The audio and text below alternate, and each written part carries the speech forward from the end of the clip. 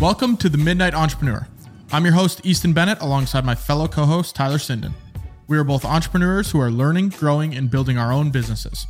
Our goal is to share our experiences and knowledge to help you grow and become a successful entrepreneur. Strap in. Before we get started, if you have any questions or things you'd like us to cover, you can email us at themidnightentrepreneur@gmail.com. And if you'd like to join our business Discord, where we talk about wins, business problems, or general questions, shoot us a message and we will get you in there. Tyler, how's it going? It's going pretty good, Easton. How's it going with you? Do you got a lot of going on, or because we're filming basically back to back here? Not a lot of updates this week because, like you said, we filmed 2 days ago. Actually, we're filming when last week's episode came out. We're filming on Monday. So not a ton of updates, but it's been a little bit crazy. Today's been a full grind of getting stuff done. I'm going to Devil's Lake tomorrow morning. Got to leave here at like 5:45 and I'll be back at like 9 at night. So that kind of sucks.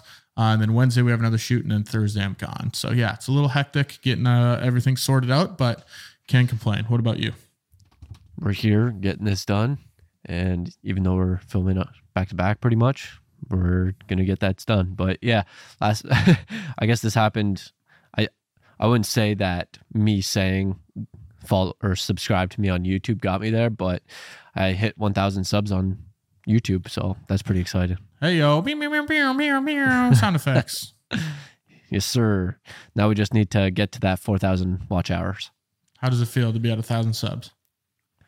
Took a long time, but I'm realizing that it's consistency and it adds up. And what I'm realizing when I look at my metrics, if I put in the work and continue this for probably another 3 to 4 months max, I'm assuming I'll be at that 4,000 hour watch mark and I'll be able to get monetized. So what I'm realizing, consistency and, I pretty much consistency and quality, I guess.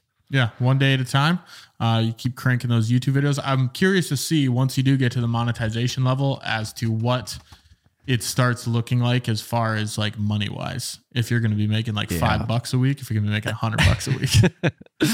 Yeah, probably closer to 5 is my guess. I'm interested because I don't really know what my niche would be, because I know finance, you have the highest cost per view. So if you're in the finance niche, that's where you're going to be making the most money. So I don't really know what I would be in. Maybe I would be in fitness, but fitness, I don't know really what I would be in. And I don't really know what the payout would be for that. So we'll see when we get there. And I'll talk a little bit about that when we do get there, because we are going to get there. We'll do a whole episode on YouTube monetization and how we can get there. Oh, yeah. That won't be bad. Yeah, it takes years, but you'll get there. Exactly. I think I started my channel 5 or 6, 7 years ago. Just hit 1,000 like a month ago, but that's obviously not consistent posting. But if you guys post consistently, you could get there pretty quick. A lot quicker than people think. I think they don't realize that. Yeah, I don't know. How quick do you think you could? About that. I guess it depends on the quality of content that you do and how well, I guess, you share, or how well of a network you have. And I think it comes down to the quality of content, because if you have a really good video, because if you look at Hermosi put out probably some of the best content on business, finance, entrepreneurship, whatever it was. And that's how he was able to skyrocket so much. And I think he's crossed 1 million subscribers on YouTube. And I think the reason for that is because he gave such great information, people would share it. And then YouTube would realize people are sharing this, people are watching the whole video. So that's basically what it comes down to. If you put out a 10-minute video and people only watch 30 seconds of it, YouTube's not going to recommend it. So you got to make it clickable. And then not only that, you got to make sure that the people are sticking around. So if people aren't clicking and they aren't sticking around, YouTube's not even going to recommend you. Yeah, but do you think someone could get to 1,000 subs in a year or two if they started their channel from scratch? If they're putting out good, relatable content, yes. Yeah, it just won't take 6 or 7, like I said. Like if you do it right, you can get there quicker than people realize.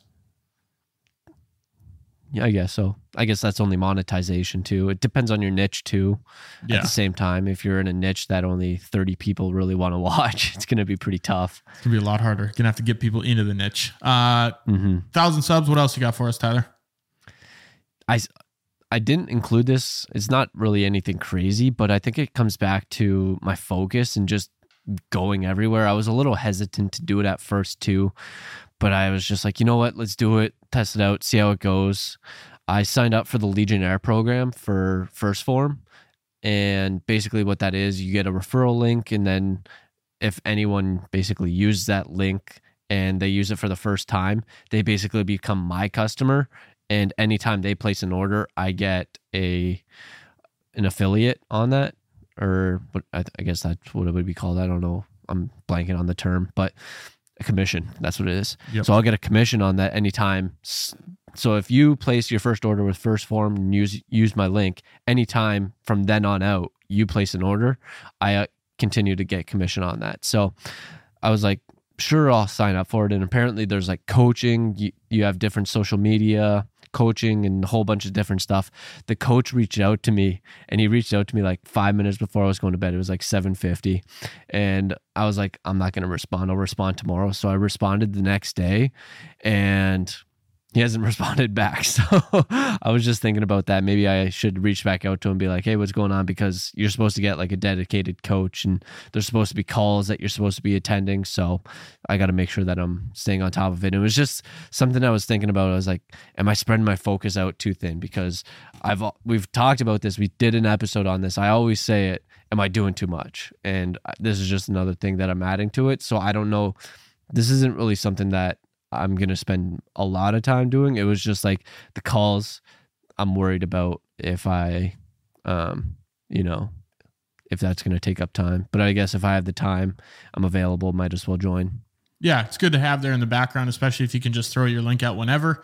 Really just, I guess, depends on how much time. I think if you start investing a lot of time, you might be succumbing to the shiny object syndrome, but we'll see.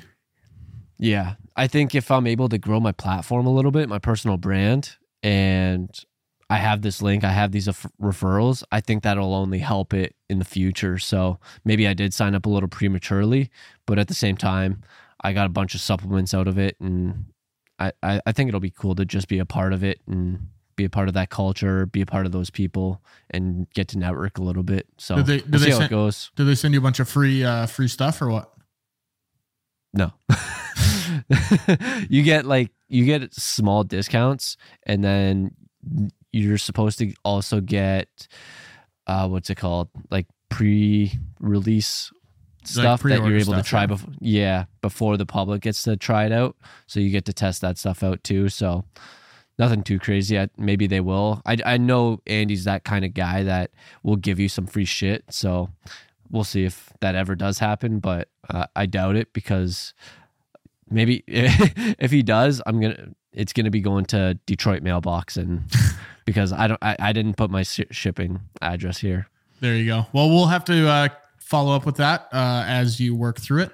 The only update I got, Brokers 12 client that I've been speaking to, or they reached out asking for a proposal for 2024. Not sure if they want to add it to their budget or not, but I gave them a few ideas, so sent that over. Really, the only thing I was thinking about as far as this goes, I already have a real estate client, so adding another one is like, I don't know how to go about that. You know, they're competitors, right, but it's not like we sign an exclusivity clause or anything. And I know there are specific people, especially, the company you work for, where they strictly do like one set of clients and they're all competitors. Are they not? Yeah. And we do have exclusivity in our contracts where if we hire someone from Chicago, we can't hire another one from Chicago if they have the same services. Is that going to be on a retainer for you? It would be, likely. Yikes. Yeah, I don't know. So maybe this is delivering a positive client experience for your current one, because he's been such a long-standing one. Talking with him before, I don't know. Have you talked with him about it? Mentioned anything? Well, it's in the preliminary stages, like the very beginning, so I'm not going to bring it up now. But if they're like, hey, we want to do this, then there might be a conversation to be had. But right now, I don't see. I'm not going to tell him now, because it doesn't really make sense at the current. Why does it not make sense right now? Because they're just fielding to see if they even want to do it. If I send it over and they're like, hey, we decided not to, then there's no reason to have that conversation. Okay, what happened? I don't get why you can't just have it now, because what if he says, yeah, I'd prefer you not to do it? Then it just eliminates everything.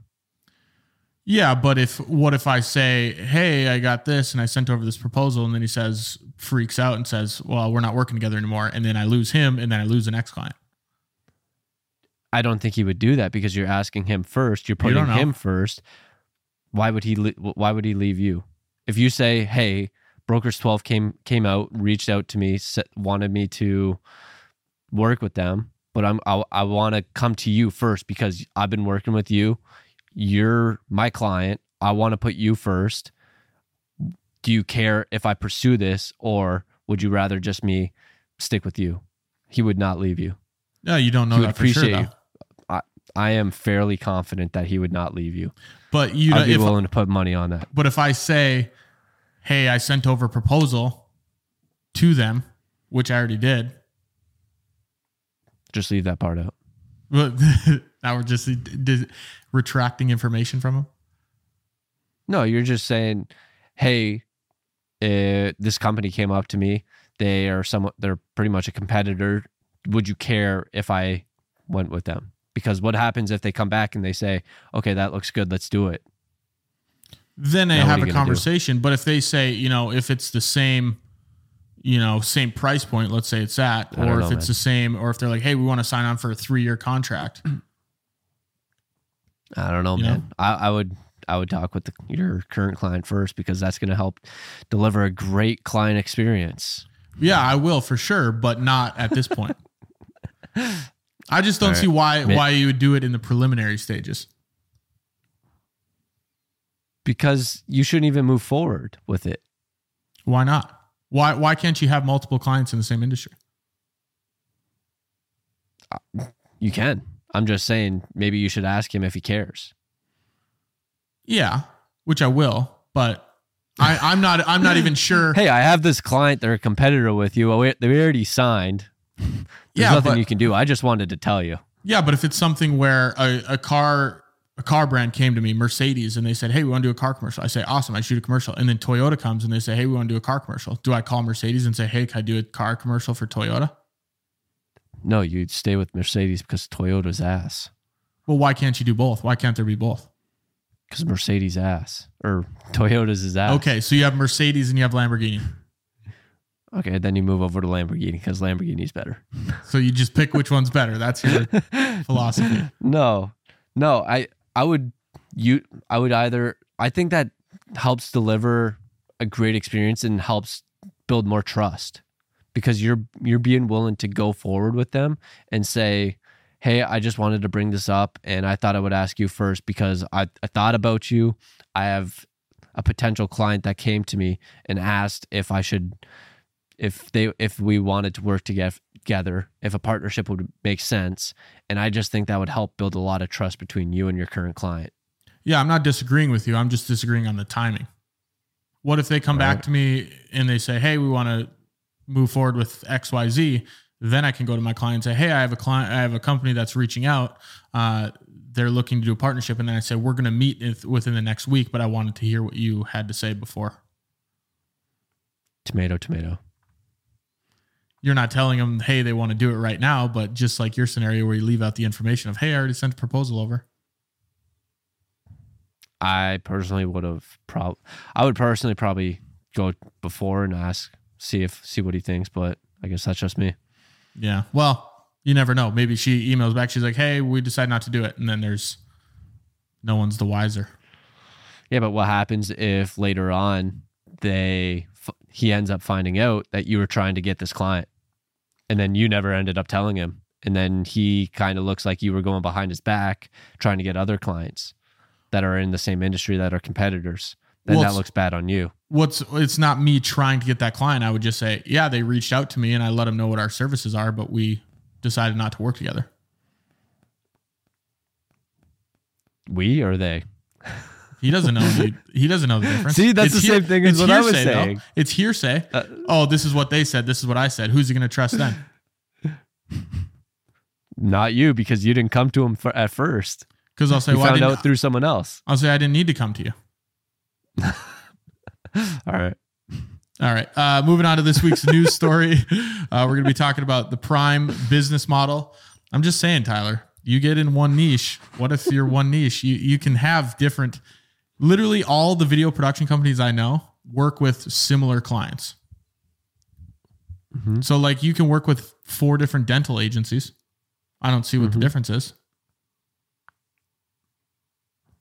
Unless you say, hey, I'll sign you. I'll be your only client, but it's going to cost you a little bit more for me to be exclusive to just you.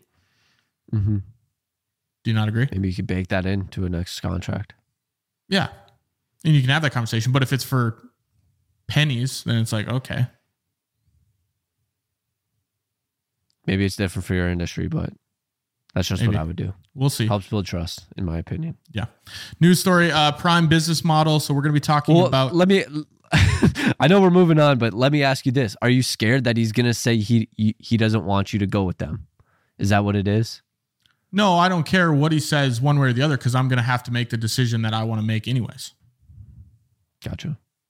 Because if he says, no, I don't want you to, it's still going to be the decision of, okay, well, either I'm going to or I'm not going to. Now, having that conversation where he says, I don't want you to, and I'm going to say, well, if I do, are we done working together? You know what I mean? Plus, this would start in 2024. His contract is over at the end of 2023. So. You guys are working on YouTube videos, though. So that's a big future plan. And then maybe he can get monetized. Maybe. He can talk to you about the strategy. All right. Moving on from that. News story this week, Prime business model. KSI, Logan Paul, they have a drink called Prime, if you guys have not seen it.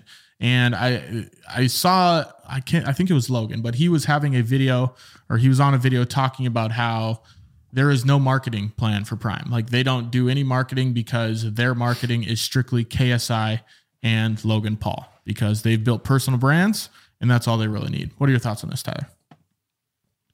It's a smart strategy, and that's how a lot of people are approaching business now because people are buying from people, not from businesses anymore. So the better personal brand that you have, the better your business might do as long as it's correlated and your fans or supporters, followers, whatever you want to call them, truly do support you. Because if you look at him, they both probably had multi-millions of people that knew of them, and you put something in front of them that they own or buy or support or whatever it is, people are going to buy it just because of that.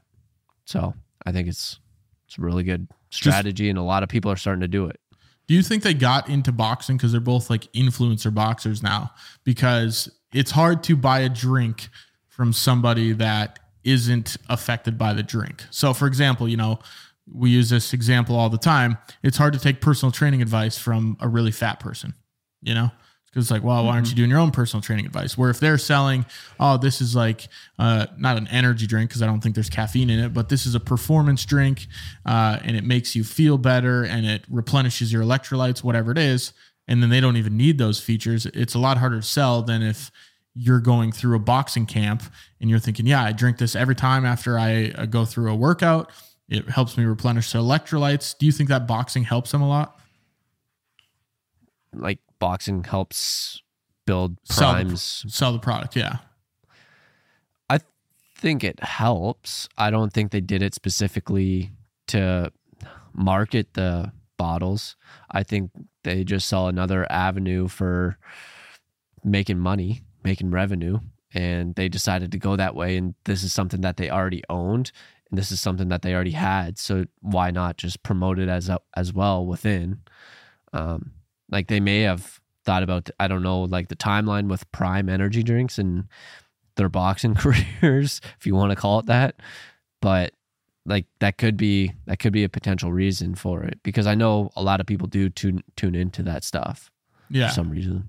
I think it's a thing where people don't realize these influencers, they get to the point where they have this big following, and then after that they're like, well, let's start selling something.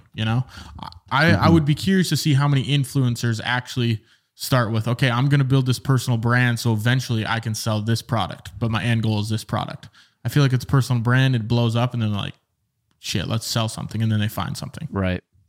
Yeah, I think it's that too. You start with yourself and your personal brand, and then whatever makes sense. And I guess I wouldn't say Prime energy drinks necessarily made sense with their branding, but they had the following. So Yeah. I wonder, I'm assuming they didn't just come up with it on their own. I'm assuming someone came to them and then they are now like that. There's got to be a silent partner in there somewhere. Yeah, I saw a thing on, I mean, it was a TikTok comment, so you can't really take that for 100% true, but they were saying that Logan Paul and KSI are just the faces of Prime and that somebody owns a bigger percent of it. I think they each own like 20% or something like that, 30%. But that's a lot of different companies. You know, Dave Portnoy didn't own 100% of Barstool. He sold some of it off. So I think a lot of companies are like that. They're just the faces of Prime, but it's an interesting concept to build that personal brand and then switch to selling a product off of that personal brand. Maybe we can do a full episode on that, Tyler.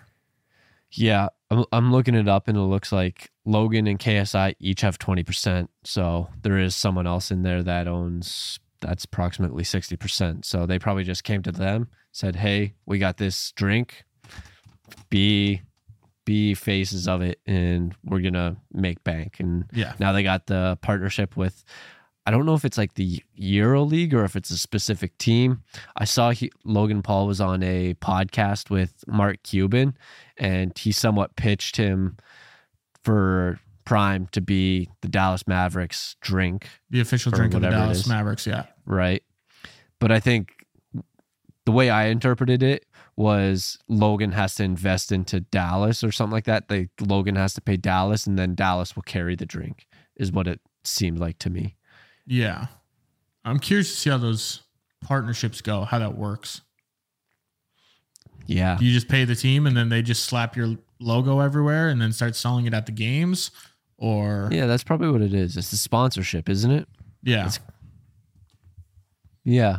I think that's what it is. Because when you think, yeah, I don't know. Because like when you think about college football, I know Michigan has Jordan, like that's all on their jerseys. Yeah. So I guess Jordan would be paying Michigan and then they just supply all the equipment. Yeah. Well, Jordan, I guess that's how sponsorship works. Pay for the equipment. Yeah. We're really getting into the weeds. How does sponsorship work?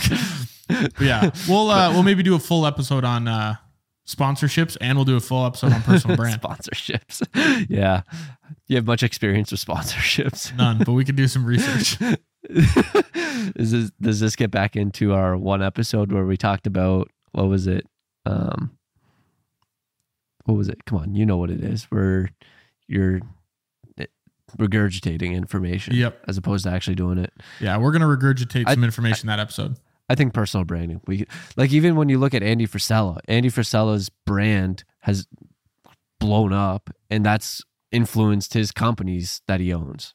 I wouldn't say it's significantly because his companies were already huge. I think it's helped quite a bit, but at the same time, he built a personal brand. I think at the same time he had it the whole time, but the more his personal brand grew, the more his businesses grew. Yeah. Personal brand, interesting topic. We'll do a full episode on it and then we'll go from there. But let's get into this week's topic. How's your personal brand going? It's going stellar. It's going great. At 1,000 YouTube subs. So we're going to be talking about how to create a great client experience. I personally think that it starts with the processes. You always resort. I think it's in the book. I haven't finished it, Atomic Habits, but you don't. I can't remember what the saying was, but the end part of it was you fall to the level of your systems or you fall to the level of your processes. So at the end of the day, you're only as successful as your processes and your systems are. And I think that goes for a client experience too, where when a client starts working with you and goes through the process of whatever your product or service is, it starts from what you have implemented it for them to walk through. It's almost like going through a roadmap. Tyler, would you agree? Yeah. I know that's one thing that we've worked on a ton at where I work, and they've changed it and tweaked it constantly over the years. And I think that's one huge thing that is extremely important, because if you don't have good processes up front, and once you get onboarded and then you're all in there, that's going to determine if it's going to be a good relationship or not, or at least getting off to a good relationship. And you don't really want to start a relationship rocky. And I know a lot of the times we've had a lot of clients come on and we've started out on the wrong side of the bed or whatever you want to call it, whatever analogy. So it's, if you have like that good process in there where you're able to have them in there and they start off very successfully, very happy, get some quick wins, that's huge for them, because that's just going to influence the later relationship of the two of you guys working together. Yeah, I think it 100% starts with the onboarding process, which I never had an onboarding process, but I implemented one within the last year, and I've seen a lot happier clients. I don't know if they're happier, but you can tell, like, they're like, oh, this is a process. We got to go through it. Like, now we're a part of it. I paid you money and now things are actually happening, instead of paying someone money and then it's like, okay, when do you want to shoot? It's like, oh, that's how it starts. That's the process. So the onboarding process is, I got paid. Yeah. It's, like, sick. Go find another person. So the onboarding process, I started to implement, there's a template email that says, welcome to Bennett Creative Media. It gives them a walkthrough video, a little form for them to fill out. And then we go and do a kickoff call, which is talking about expectations. Did we do an episode on process? I can't remember, but talking about, the expectations for the project, and then a brainstorming session. So it really feels like the ball's moving and that they're getting their money worth right off the bat. Yeah. I know a lot of this stuff. It's just making me think about you and the course that you signed up for, because a lot of this stuff ended up happening. And then I just started thinking, like, do you still participate much in all that stuff that you have going on that you're paying for monthly? Yeah, you really don't want to be paying for it. You always I do. I still do all the processes and systems and everything they taught, but I'm less active in, like, the calls that they have. But everything that they've taught and everything, like, I'm still implementing that, like the kickoff calls and the strategy calls and pitch decks and contract videos and all that kind of stuff. So I'm still doing all of that. It's just less hands-on, actually in the calls, asking questions. Do you think they had a good onboarding process? Yeah, I thought, because I'm assuming they had onboarding. It's pretty similar to actually what they teach in the course, which is kind of cool to see that, they're teaching the same thing they're implementing. So did they send you a funny picture with a meme? No, they sent me a book and a sweatshirt. Yeah. Think and Grow Rich, I think. Yeah. Yep. That was it. Do you send your clients anything? I have a little gift card note thing. Yes. At the beginning. The meme? It is the meme, yeah.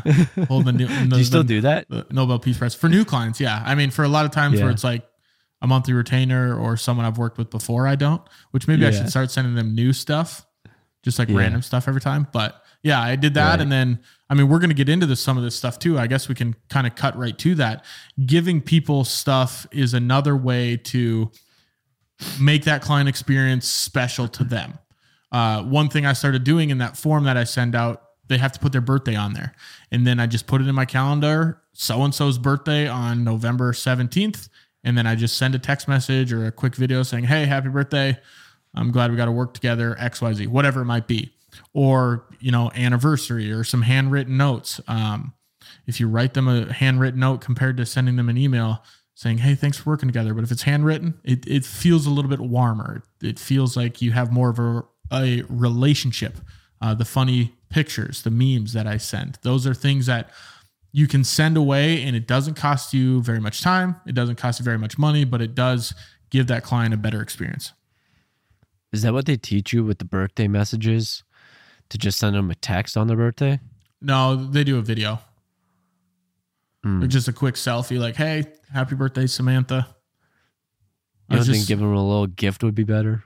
Maybe like a Starbucks gift card, or maybe a donut, or you could do that too. Maybe learn something about them and then give them something. I don't know. Yeah, I mean, you can go that would be better, as in depth as you want to. They just do, hey, Samantha, I was just happy birthday. I was just reminiscing on that awesome project we had, and remember when Mike fell in the snow on the shoot.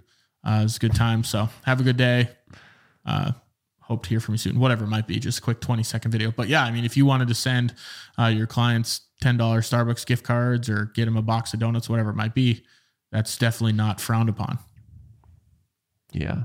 Just because I'm pretty sure you put in there when you ask for the birthday, it's like, we like to give gifts or something. I don't know what the exact verbiage is, but something that just like made that. me think of that. Yeah. Ironically enough, I haven't even had a client birthday like come up since I started that. It's like all at the end of the year and at the beginning of next year. I'm like, none of you born in the summer? So you're going to have to be sending some out. Yep. Going to have to be shipping some stuff off. I did, for Christmas gifts this year or birthday gifts, I did order a bunch of Hormozi's book that I'm going to give to a bunch of clients. And then I think I'm going to do some that'll be good. Cookies, personalized cookies. I think we talked about that before on the show for Christmas. So we'll do that here coming up. But I think books is good. I got nine of those books left. And then I think I'm going to get some more specifically tailored books if it's a specific client where that wouldn't work. I think it'll work for every business, but tailored a little bit more. I know we were talking about this a little bit when I think you were getting cookies for a client, and I think you were saying you were going to put your logo on it, and I was like, no, don't put your logo. You got to put their logo on it. I think that just goes into if you are going to give your client or whoever it is a gift and it is going to be branded, you want to make sure that it's branded towards something that they like and it's theirs. And so if you maybe giving a pen, maybe giving a hat, I think it's a lot better to have their brand on it because then it's something that they actually support and believe in, especially with these cookies or cupcakes. So if you get like personalized cookies, and they're able to add some icing on it, and then you can put like a logo on it. It's just putting their logo on it because they're going to appreciate that a lot more. They might not even eat it. Yeah. Nah, they will. Just keep it there on the shelf. Look at these cookies. Right. They're going to frame it. Yeah. But that goes back to, any gifts you can give a client, it's going to make that client experience much better. Think of something creative, something unique that's a little bit different than just doing the average thing that everyone does, bottle of wine for your birthday. Everyone does a bottle of wine. Do something. Yeah. Do something different. Do something fun. I got a story about that. I think it was my birthday, and then someone gave me wine for my birthday, and I was like, they gave it to my mom because it's like my parents' friend to give to me, and I'm like, what am I gonna do with that? Yeah, it's like I don't drink. Yeah, so it's you gotta know the person when you're giving them shit. Because if they don't eat sugar, they don't eat donuts, they don't eat cookies, they don't drink wine, they don't drink alcohol, you got to make sure that you know that. Maybe they're allergic. Maybe they're allergic to peanut butter. Don't give them peanut butter cookies. Yeah. You got to know this shit. And it's nice. I know that's tough to find out, but if someone would have gifted you some Iron Man stuff or something like that, maybe you've been like, oh, this is sick. Or, here's a thing of supplements that I always see a box of LMNT or whatever those things are you have, Oh yeah. That'd be sick. It's a little bit more. That. Yeah. If anyone wants to give me shit. I gave you guys the keys to Tyler's heart. The other thing is, being active, whether it's not with just the gifts, but just being present throughout the whole process. So sending emails promptly, sending updates. It doesn't have to be anything crazy, just let them know. One thing I always do is say, hey, we just dumped your footage onto the hard drive. Our editing team is taking care of it. Just wanted to give you a quick update. Something like that. Or, hey, we just sent off the order to get the professional voiceover. Just wanted to give you an update where the project is at this point. Exactly. That's perfect explanation of what you do. You can even include something at the end. Don't need a reply. I just wanted to keep you in the loop because especially with the onboarding process, you're going through everything that you need to do to get them in there. And there might be a couple week phase or maybe even a month where they don't hear from you. You're just doing all this stuff in the background. And they might think, hey, what the fuck's going on here? Where if you are actually emailing them and keeping them in the loop, hey, got everything on HubSpot. We're slowly making progress. Don't need a reply to this email. Just wanted to keep you updated. And then if you're able to update them, maybe after like every week or every couple of days, every significant moving piece that gets moved, then that shows that you're actually doing something. Whereas if you don't send any of those emails, they might think you're not doing anything. Yeah. So it's just keeping them in the loop, making sure that you're thinking of them, you're moving the pieces, and it's getting closer to actually being onboarded. And it makes them feel more connected to the process. That's what's nice about it, because the more you feel like you guys are doing this service or this project or whatever it is together, the better they're going to feel about it, rather than, hey, here's a check. And then a month and a half down the road, you say, oh, that was fun. I had fun. Here's your product. So Yeah. That's that. If you go down to the retail side where you order something and then it shows up, that's fine. But once you get more into the service side of things where you're having a lot of client communication, it helps to feel like you guys are doing whatever it is together. Mm-hmm. Yeah, it's a collaboration. It's not one-sided. You gotta keep it within the two of you, or however many people are in the party, and just keeping everyone in. And that was one thing that my client told me when I was doing when I fucked up. She was just like, I knew you had great communication and you're just attentive and you're always staying up to date and making sure everything's good. I knew I was in safe hands just because of your communication and all that. So I think that's just one thing to make sure that you're doing. Yeah, for sure. And then they feel like, as long as they feel like they're a part of the process. Another thing that I really like to do is to underpromise and overdeliver. I'm sure you guys have heard it 1,000 times, but obviously whatever you promise you're going to give the client, whether it's this service, you should probably be giving them that service that you promised, but also give them extra stuff on top of that. One example that I like to do is if we're shooting a video project, we'll go take a bunch of B-roll for the actual video to put together the campaign. But there's times when I bring a photographer to take still images of what we're shooting B-roll wise. So then they have a folder of still images that they can use for their own promotional stuff on social media or whatever it might be. So they're not expecting those photos. They're not expecting that extra deliverable. But when you send that email that says, hey, your video project is done, here's the link. Also, our photographer snapped some photos. Here's 30 photos from the shoot that you can use for your other promotional activities. I like that. I don't know how often you do that, but I feel like that's a pretty solid idea just because you're hiring that person for your personal use to get those photos. You already have the photos now. So it's like, why not just share it with them, give them a little bit of a extra deliverable. And that's something that we do at work. Like sometimes like one of the core values is deliver positive customer experience. So if you have an opportunity to do that, maybe it's like give a couple extra social media posts or maybe an extra email this month just to deliver a positive customer experience. I think that's just a good way to go about it. Yeah. And I think the key to this strategy, don't tell them because then they're expecting it. Right. Just give it to them. Just wait till the end and then give it to them. Yes. So a little bit, I got a story on this that I just saw the other day from someone in Arete. He owns a landscaping company, and I think in the winter he hangs Christmas lights, and he ended up doing this family's Christmas lights for free because there was a kid, one of their kids. He was just always like smiling, always laughing, loved talking with his team and him. And he ended up going through cancer, and then I don't know if he ended up beating it or whatever it was, but I just know he went through cancer, and he decided to go to these people's house and hang their Christmas lights for free just because like the interactions and everything that this guy's done for them, and it's just been so positive between the two of them. So he just decided to do that because it's more than just a business. It's, connecting with people and building those relationships.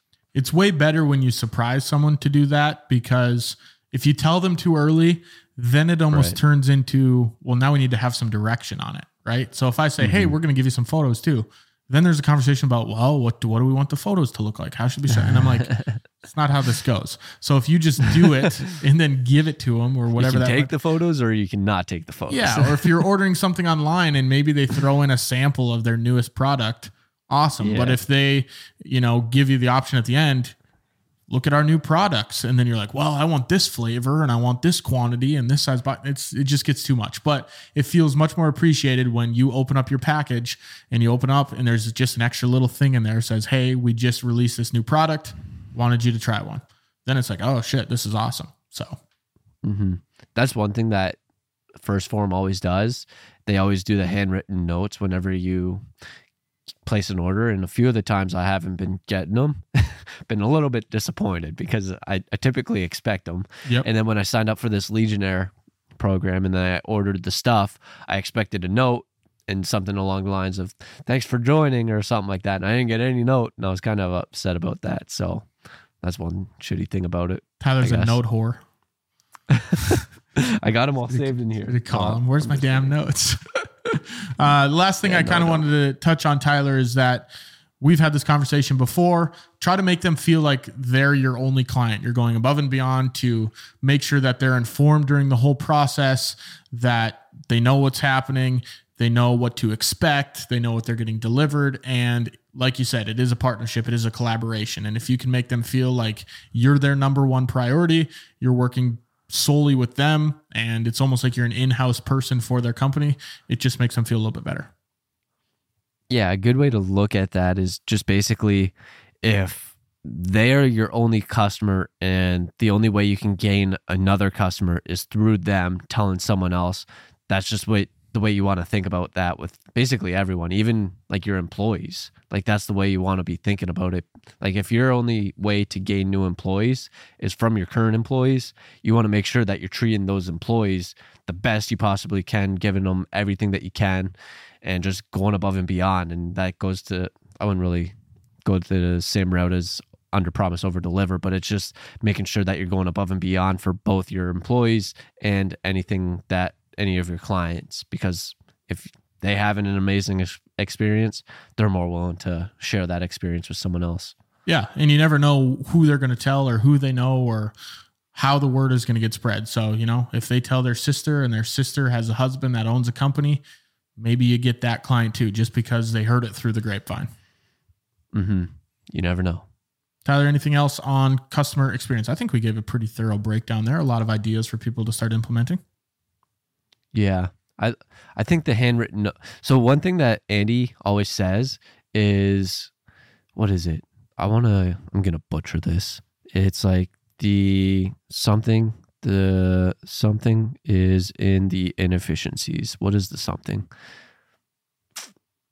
I can't remember what the something is, but everything's in the inefficiencies. So if it seems inefficient, it most likely is benefiting the customer. And that's what he talks about because of his handwritten notes. That's inefficient for him, his employees to do, and that slows down everything. And now he has to have people actually handwrite notes, but that gives some sort of joy for the customers that place the orders. They're like, oh wow, this is a personal handwritten note. It's not something that's like, well, we did it wrong. Like Riley and myself, we did it wrong because we bought a whole shit ton of business cards that said the exact same message, and then we included that in every single thing, and it just doesn't have the same effect that a handwritten note does. We did a few of them. It was funny. I can't remember the one, but Riley did pretty good with it because it was like a play on her name, and it was funny. Yeah. I can't remember it though. It was a long time ago. Back in the old days, back in the Nuevo days. Back in the old days. One strategy I saw, I actually ordered like a duffel bag, just a nice like leather bag. And I got a note in the bag that said, hey, thanks for your order, whatever. It wasn't handwritten. It looked typed, but it just said, hey, thanks for your order. Hope you like the product. If you leave a review of the bag, we will send you a free whatever bag, like a little, not a pencil bag, but like a smaller bag.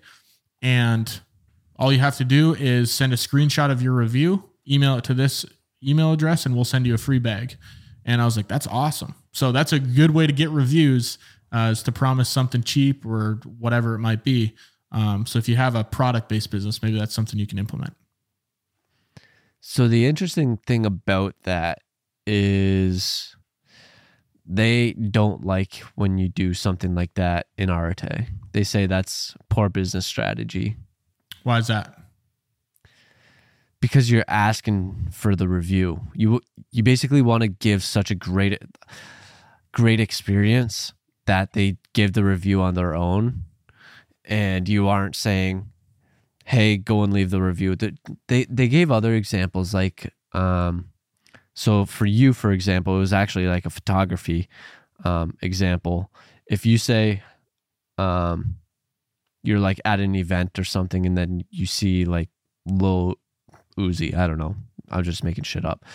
Maybe just some random person. And then you take a bunch of videos and then you say, I'll send you, so you send it to them, and then maybe you send only like 2 to 5, and you're like, I'll give you the rest of the 30 if you leave a review for me.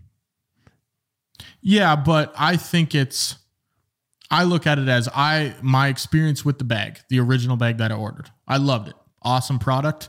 Really, like, I was super happy with it. I was super excited, but I'm not the kind of guy that ever leaves reviews on anything. It's not that I didn't like it, not that I didn't want to tell people. It's just, I don't even know when the last time I left a review was. And I think it takes a special person that goes out of their way to go to Google or to go to someone's Facebook page to specifically leave a review. When was the last time you left a review? For First Form? When was that? Did you say, give me my fucking note? 4 stars. I didn't get a personalized note. Yeah. No, I think it was around April when I was at your place, I believe. I don't know. Yeah. It was, I think I reviewed a couple of the products. I think it just depends. Maybe you just haven't bought from a brand or business or someone that you truly support. I reviewed your business. Yeah, it's because we're buddies. I reviewed. Kinda. Nah, that's not why. I reviewed my old coworker's business. I think there's a fine line. I mean, I don't think it's wrong to ask for it all the time. After I shoot with a new client, I say, hey, if you really enjoyed your experience, we'd love a review. Half the time they don't leave one, which is fine. Half the time they do. So I don't think it's bad to ask for it. A lot of times, like people like me, I would never think about it. A business that I go to where I have an awesome experience. I love Ebenezer's in Minot. I've never left a review on their page. You know, probably my favorite restaurant, and I've never left a review. Where I think there are a lot of people like that just don't think about it. Where a lot of people might only go leave a review if they have a bad experience. Yeah, I think a restaurant's a little bit different. I think something that I'm trying to think, like maybe if it was like a smaller business that you like, if there was a B&H photo, whatever it's called, but it was like a locally owned and it was like something that you truly support, I think you'd be more inclined to do that because like a restaurant's different, you know? Yeah, but truly support, how do you get to the point where you're truly supporting it? You got it. That takes years and years. I would you've say been listening to Andy's content and everything before you got any First Form so you can truly support that, you know? This is the first time I ever ordered a bag from this company. Am I supposed to truly support them and leave a review? Or do I have to just order 15 more bags and be like, okay, now I like these guys? Yeah. I don't know. I don't think it's bad. I guess at the same time, I understand what you mean by incentivizing people.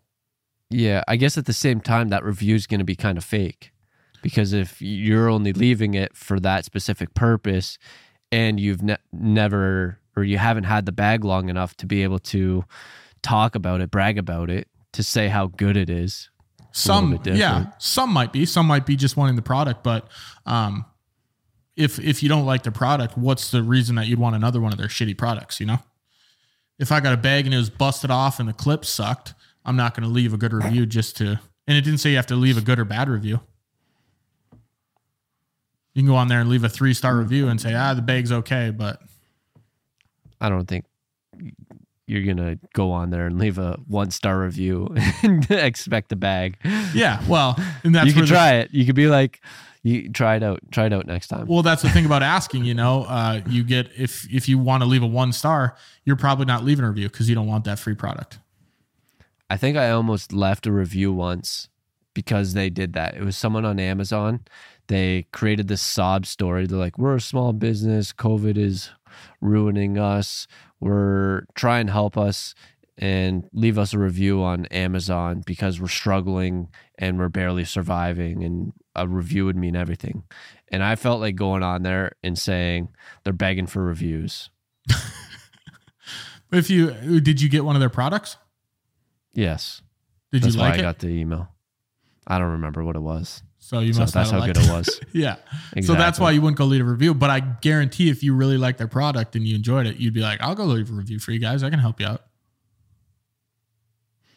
Maybe. Yeah. Maybe not. I don't know. I didn't like that message. Yeah. I think it's a guilt trip. I think it falls on what you think of their product. Because I promise you, if I didn't like their bag, I'd have been like, I don't give a shit about that bag. I can tell you if First Form would send me those emails, I wouldn't leave a review. I probably wouldn't even support them, to be honest. If First Form said, hey, if you liked our new protein powder we just came up with, we'd love a review and we'll send you a free box of... That's the same thing. Different. If you like no. If they said we're struggling, COVID, the government's I don't agree out to with get that. us. Yeah. I'm just saying the ask of, hey, if you really enjoyed the product, we'd love a review. If you send us a screenshot, we'll send you a free pencil bag. But if first form was like, hey, if you like this new protein powder, send us a screenshot of your review, we'll send you a box of these protein bars or whatever it is. I might, because our protein bars are so good. Yeah, exactly. See, it falls on if you like the product. If their protein powder sucked balls, would you review it and be like, this sucked, but I want the free bars? I wouldn't be buying the protein if it sucked. Well, exactly. So it falls on if the product's good or not, depending on if you take the bait to do their review. Yeah. So I guess so. All right. Let's talk about this week's business idea. You got some more? Let's go. Let's hear it. No. I'm all good. Are Let's you hear sure? your business idea. Yeah, let's hear your business idea. Space view. That's what I'm going to call it. Basically, it weighs on finding a space to do something in. Specifically for me, it's video shoots. And I know a lot of people are going to be like, oh my God, just use PeerSpace. Well, one, PeerSpace isn't here. And two, PeerSpace is just spaces that you scroll through.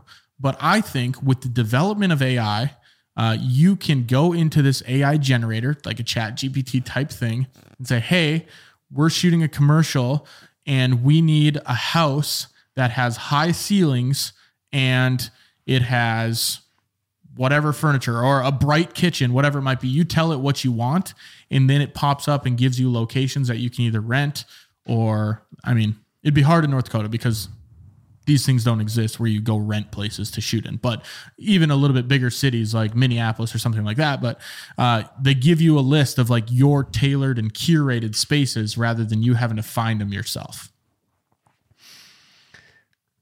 So how do you, so would this be specific to photography and videography? I think anytime you have to rent a space, so maybe it's for an event, you know, maybe you're like, hey, I need an event and I need a ballroom that has super high ceilings, right? Or, you know, you need something, I need a basement because we're doing an underground DJ. It's like, oh, well, here's a bunch of basement looking places, or here's a bunch of basements you can rent, instead of scrolling through PeerSpace or this rental and be like, I got to find a space. This just minimizes the process because I don't see why AI couldn't generate those things. Maybe the person hosting it has to type in like a bunch of different keywords, like basement, high ceilings, whatever it might be, and then it auto-populates the specific ones. So at the start, you said people are going to say, why don't you just use this? And you're like, we don't have that in mind. Is it the same thing as that thing that you mentioned at the start? No, PeerSpace is just a thing where you can go on there and rent a space, but I don't think the search is as good as I wish it was, so which would be this new their search. Yeah, that would be good too. If PeerSpace would just use AI, that'd be fantastic. So if PeerSpace is listening, get a better search. There's your business idea. It's not that bad. It's not horrible. Okay. But that's because that's the main thing, especially my area. We're shooting a project, and this is super niche, but we're shooting a project and the home is a home that was just on fire. So like we need it, like it just burned down and they cleaned everything up. And it'd be nice if I could find a space like that. Or I had to find a home to shoot in. And there were a couple of specific criteria that I wanted for this home. You know, open layout. I needed it to be new. I needed it to be renovated. So instead of scrolling through, but we don't have that here. But instead of scrolling through and being like, that house kind of works. There? Not a ton. Not a ton. You lived here. You know what we have. And you still live there. Oh, yeah. It's cheap. It's cheap. But yeah, you're not wrong. That's no one wants to live there and you have nothing. It's true. But we're here. But that's Space View. So if I could just go on there and find everything I needed to shoot in, that would be stellar. Okay. Not my greatest, but I thought of it last week and I thought we could talk about it. All right. Yeah. Tyler, you got anything else? No, that's everything. Alrighty. That's episode 62 of The Midnight Entrepreneur. If you have any questions you'd like us to cover or answer, you can email us at themidnightentrepreneur@gmail.com.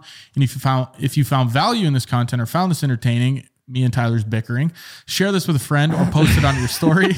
And if you really enjoyed the show, we'd love a rating and a review wherever you are listening. Talk to you guys next week for another episode of The Midnight Entrepreneur. Treat the customer like you want. Oh man. treat the customer like you would want to be treated. you Wow, go. that was bad. Brad Schwag.